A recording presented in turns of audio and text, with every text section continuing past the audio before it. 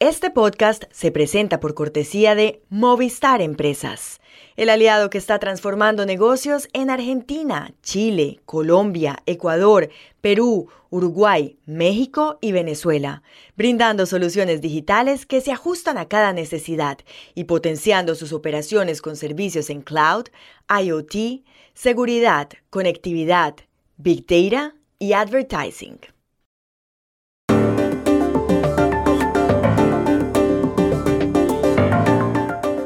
Más de 30 millones de personas tenían ya cuenta anoche en Threads, la nueva red social de Mark Zuckerberg. ¿Acabará Threads con Twitter de Elon Musk? En Madrid, el Real Instituto Elcano publicó ayer un informe donde analiza si es cierto que América Latina es un desastre político y un fracaso económico. ¿Con qué argumentos?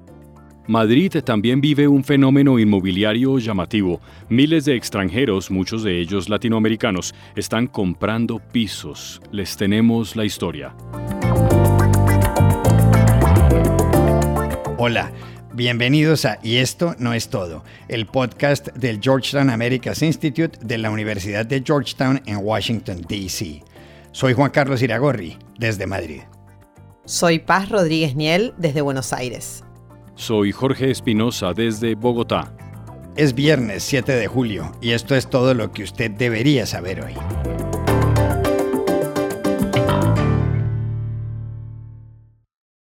A esta hora, la gran noticia del mundo de las redes sociales es Threads, que significa hilos en español. Esta red social fue puesta en marcha el miércoles de esta semana en Estados Unidos por la empresa Meta, que es la matriz de Facebook, Instagram y WhatsApp. Threads se parece mucho a Twitter. En ella se pueden hacer publicaciones en tiempo real de hasta 500 caracteres, más que los 280 que permite Twitter. También se pueden poner fotos y videos de hasta 5 minutos y seguir otras cuentas. Mark Zuckerberg, el fundador de Facebook y de Threads, dijo hace 2 días en un video que esa era la gran noticia, el lanzamiento de un espacio público, abierto y amigable para conversar. Zuckerberg agregó que Threads toma lo mejor de la experiencia de Instagram y crea una aplicación, una app alrededor de textos, de ideas y de compartir lo que cada cual tiene en mente. All right, hey everyone, big news today. We are launching Threads, an open and friendly public space for conversations. It takes the best parts of the Instagram experience and creates a whole new app around text, ideas, and sharing what's on your mind. A Threads se puede entrar por Instagram y descargar la aplicación disponible en más de 100 países para Apple o Android. Ayer, al momento de cerrar este podcast, más de 30 millones de personas habían abierto una cuenta. La competencia de Threads con Twitter será como para alquilar balcón. Twitter cuenta hoy con 365 millones de usuarios, Facebook tiene 3.000 millones, Instagram 2.300 millones y WhatsApp 2.700. Mark Zuckerberg, que según Forbes es la octava persona más adinerada del mundo, con 103.000 millones de dólares, dijo que ya es hora de que haya una red social con más de 1.000 millones de usuarios. Elon Musk, dueño de Twitter y de una fortuna de 247.000 millones de dólares, le respondió. Dijo que es mucho mejor recibir ataques de extraños por Twitter que sentirse complacido ante la falsa felicidad de la gente en Instagram. Musk y Zuckerberg no se quieren mucho. Hace 2 semanas se citaron por Twitter para agarrarse a golpes en una jaula de artes marciales. Y ayer, un abogado de Twitter amenazó con demandar a Meta por supuesta violación de propiedad intelectual. Hay quienes describen a Threads como Twitter killer, es decir, asesino de Twitter. Y la pregunta es, ¿puede Threads acabar con Twitter? Hablamos ayer con Ricardo Sametband, periodista de tecnología y podcasts de La Nación de Buenos Aires.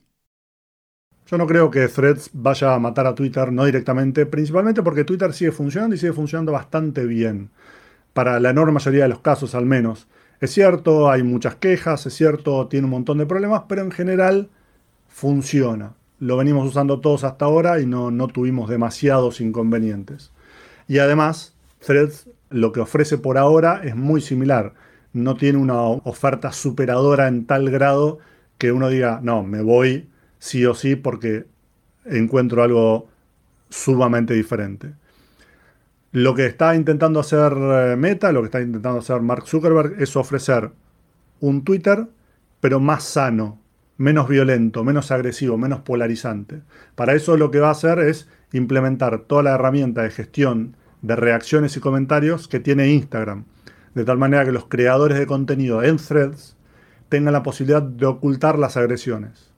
Lo que aspiran con esto es que las conversaciones, ocultas las agresiones, se mantengan en un tono más civilizado, que la conversación sea más productiva, más positiva y no tan negativa. En cualquier caso, si Threads termina triunfando, si termina siendo más grande que Twitter, esto no anula a Twitter, porque Twitter simplemente vivirá en un segundo plazo, en el mejor de los casos. Falta mucho todavía, por más que hayan X millones de usuarios de Threads en las últimas 24 horas, hay que ver cuántos de esos usuarios se transforman en personas que usan activamente la plataforma. Son dos números totalmente diferentes.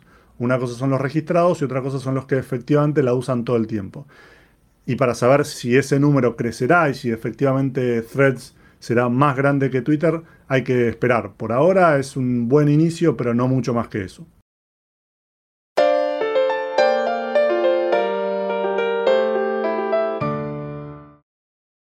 Una pregunta que se hace mucha gente es si América Latina es realmente importante y por qué. Nos referimos a esta región que va del Río Grande a la Patagonia, que tiene 20 millones de kilómetros cuadrados, donde vivimos 650 millones de personas. Para contestar esa pregunta, el Real Instituto Elcano de Madrid, uno de los think tanks o tanques de pensamiento más importantes de Europa, publicó esta semana un informe titulado ¿Por qué importa América Latina? En sus 167 páginas, el informe analiza algunas afirmaciones que suelen hacerse sobre la región, que América Latina es un desastre político, un fracaso económico y que Estados Unidos y la Unión Europea la han abandonado. Para entender la filosofía del informe y conocer las ideas que propone, estuvimos ayer en un café de Madrid con uno de los editores, Carlos Malamud, investigador principal del Real Instituto Elcano. Bueno, en el informe ¿Por qué importa América Latina? Lo que hemos intentado es, a través de los datos, contrastar los discursos y el relato predominante sobre la región, sobre América Latina, no para construir un discurso alternativo más rosa y melifluo sobre la región, sino para ver en qué medida estos prejuicios, estos criterios preestablecidos tienen o no razón de ser. Y lo que hemos visto y hemos encontrado algunas cuestiones muy interesantes es, por ejemplo, que la comparación es muy necesaria, que muchas de las cosas que pasan en América Latina no son una cuestión exclusiva de América Latina, como por ejemplo el avance de los proyectos iliberales que están ocurriendo en todo el mundo, inclusive en Europa y Estados Unidos. Y a partir de ahí lo que se puede decir es, primero, en relación con el desastre político, que América Latina es la única región del mundo emergente que intenta llegar al desarrollo, o sea, alcanzar los niveles de renta de los países más desarrollados desde posiciones democráticas. Y esto me parece que es muy relevante. Y segundo, que en ese mismo mundo emergente América Latina está a la cabeza de estas regiones, tanto en lo que supone el respeto a los derechos humanos como la prevalencia de las instituciones democráticas y de la democracia en sí misma. Y si excluimos a las tres dictaduras de la región, Cuba, Nicaragua y Venezuela, este promedio es mucho mayor. Carlos Malamud, que como editor del informe estuvo acompañado por Ernesto Talvi y por el presidente del instituto, José Juan Ruiz, también se refirió a otras dos cuestiones relacionadas con América Latina. En lo que respecta al desastre económico, hay un dato que me parece muy interesante y es que entre 1974 y 2003, una de cada 3 crisis globales que había en el mundo tenían su origen en América Latina, pero desde entonces esta cifra se ha reducido a 1 de cada 6. Esto implica que América Latina, de ser un actor protagonista en el mundo de las crisis globales, pasó a ser un actor meramente secundario. Y esto se puede unir a una cierta estabilidad macroeconómica, una cierta estabilidad financiera. El sistema financiero es muy robusto gracias a la labor de los bancos centrales y también un control de la inflación más allá de lo que ocurre en Venezuela y Argentina, que son desastres en este sentido, y de lo ocurrido en el último año consecuencia de la guerra de Ucrania. Y finalmente, en lo que respecta al abandono de América Latina, tanto por la Unión Europea como por Estados Unidos, y la emergencia de China como actor hegemónico. Lo que hay que decir es que es verdad que China ocupa un lugar predominante, pero sobre todo como socio comercial y especialmente los países de América del Sur, no tanto de Centroamérica y México. Pero aquí hay una cuestión que me parece clave y es ¿qué compra China a América Latina? Y China compra productos básicamente manufacturados, pero los pocos productos elaborados, sofisticados que exporta América Latina lo hace básicamente la Unión Europea y también Estados Unidos. Es decir, que si América Latina está pensando en reindustrializarse, donde debe mirar no es a China, sino a la vieja Europa.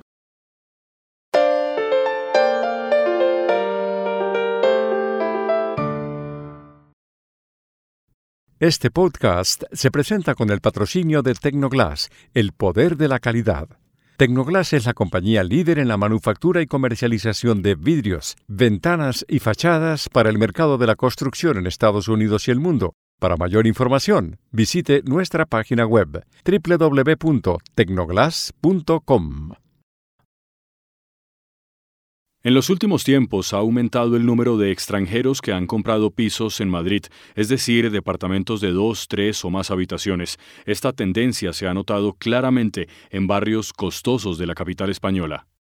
Los precios están por las nubes. Un piso de 100 metros cuadrados en la mejor zona de un gran barrio como Chamberí, que es muy tradicional, puede costar 900.000 o 1 millón de euros, si no algo más.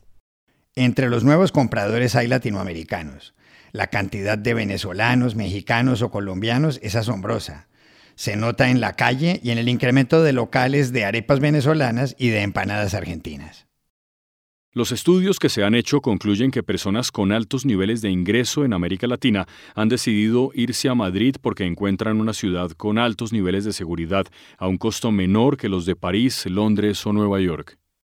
Para entender la dimensión del fenómeno, en cuanto a cifras, barrios preferidos o nacionalidades de los compradores, llamamos ayer a Madrid a Elena Sanz, periodista de El Confidencial, especializada en el mercado inmobiliario.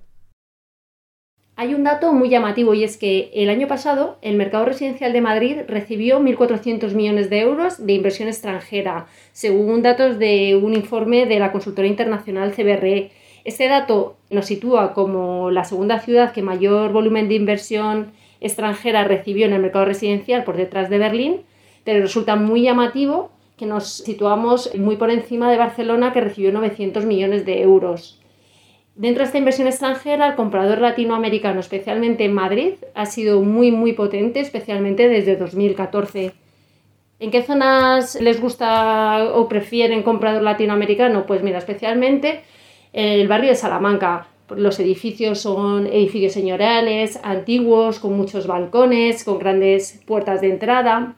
¿Qué ocurre? Que en los últimos años ha sido muy poca la vivienda de obra nueva que se ha promovido en el barrio de Salamanca, lo que ha empujado al comprador latinoamericano a desplazarse a otros barrios como por ejemplo el de Chamberí, al otro lado del Paseo de la Castellana, donde en los últimos años, especialmente entre 2016 y 2019, se ha construido mucha vivienda nueva de lujo.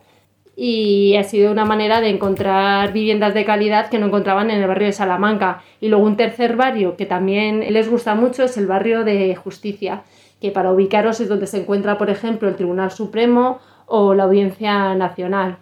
Y luego entre los compradores, desde 2014 la oleada especialmente ha sido importante de venezolanos, pero en los últimos años ha estado muy presente el comprador mexicano. Y os doy otro dato. Desde 2020 los mexicanos han gastado más de 700 millones de euros en el mercado residencial español, según los datos recientes de inversión extranjera que recogía Bloomberg.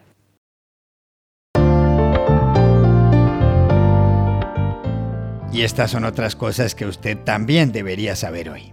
Medios de comunicación colombianos como el noticiero CMI informaron ayer de la muerte en Venezuela de Iván Márquez, uno de los máximos líderes de las disidencias de las FARC. Según esas noticias, Márquez, de 68 años, falleció a causa de las heridas que recibió el año pasado en un enfrentamiento armado. Tras firmar en 2016 el acuerdo de paz de las FARC con el gobierno de Juan Manuel Santos, Iván Márquez, responsable de múltiples crímenes, se escapó a Venezuela, a donde creó un grupo llamado la Segunda Marquetalia. La Administración de Alimentos y Medicamentos de Estados Unidos, FDA por sus siglas en inglés, aprobó ayer un fármaco llamado Leqembi que ralentiza el mal de Alzheimer.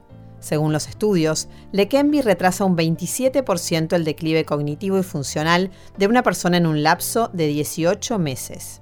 El medicamento se aplica de forma intravenosa a pacientes que están en las primeras etapas de la enfermedad. Esta semana se produjo un fenómeno meteorológico inquietante. Se batió 2 días consecutivos la temperatura más alta que ha registrado en promedio la Tierra. El lunes, los termómetros marcaron 17 grados Celsius. El martes llegaron a los 17,18 grados. Lo dijo la Administración Nacional Oceánica y Atmosférica de Estados Unidos. Los datos concluyen que el martes puede haber sido el día más caluroso en 125.000 años. Y aquí termina el episodio de hoy de Y esto no es todo, donde siempre habrá más. En la producción estuvo Willy Rodríguez. Y pueden suscribirse a este podcast en nuestro sitio web yestonoestodo.georgetown.edu y seguirnos en nuestras cuentas de Twitter y de Instagram @yestonoestodo. Chao, hasta la próxima.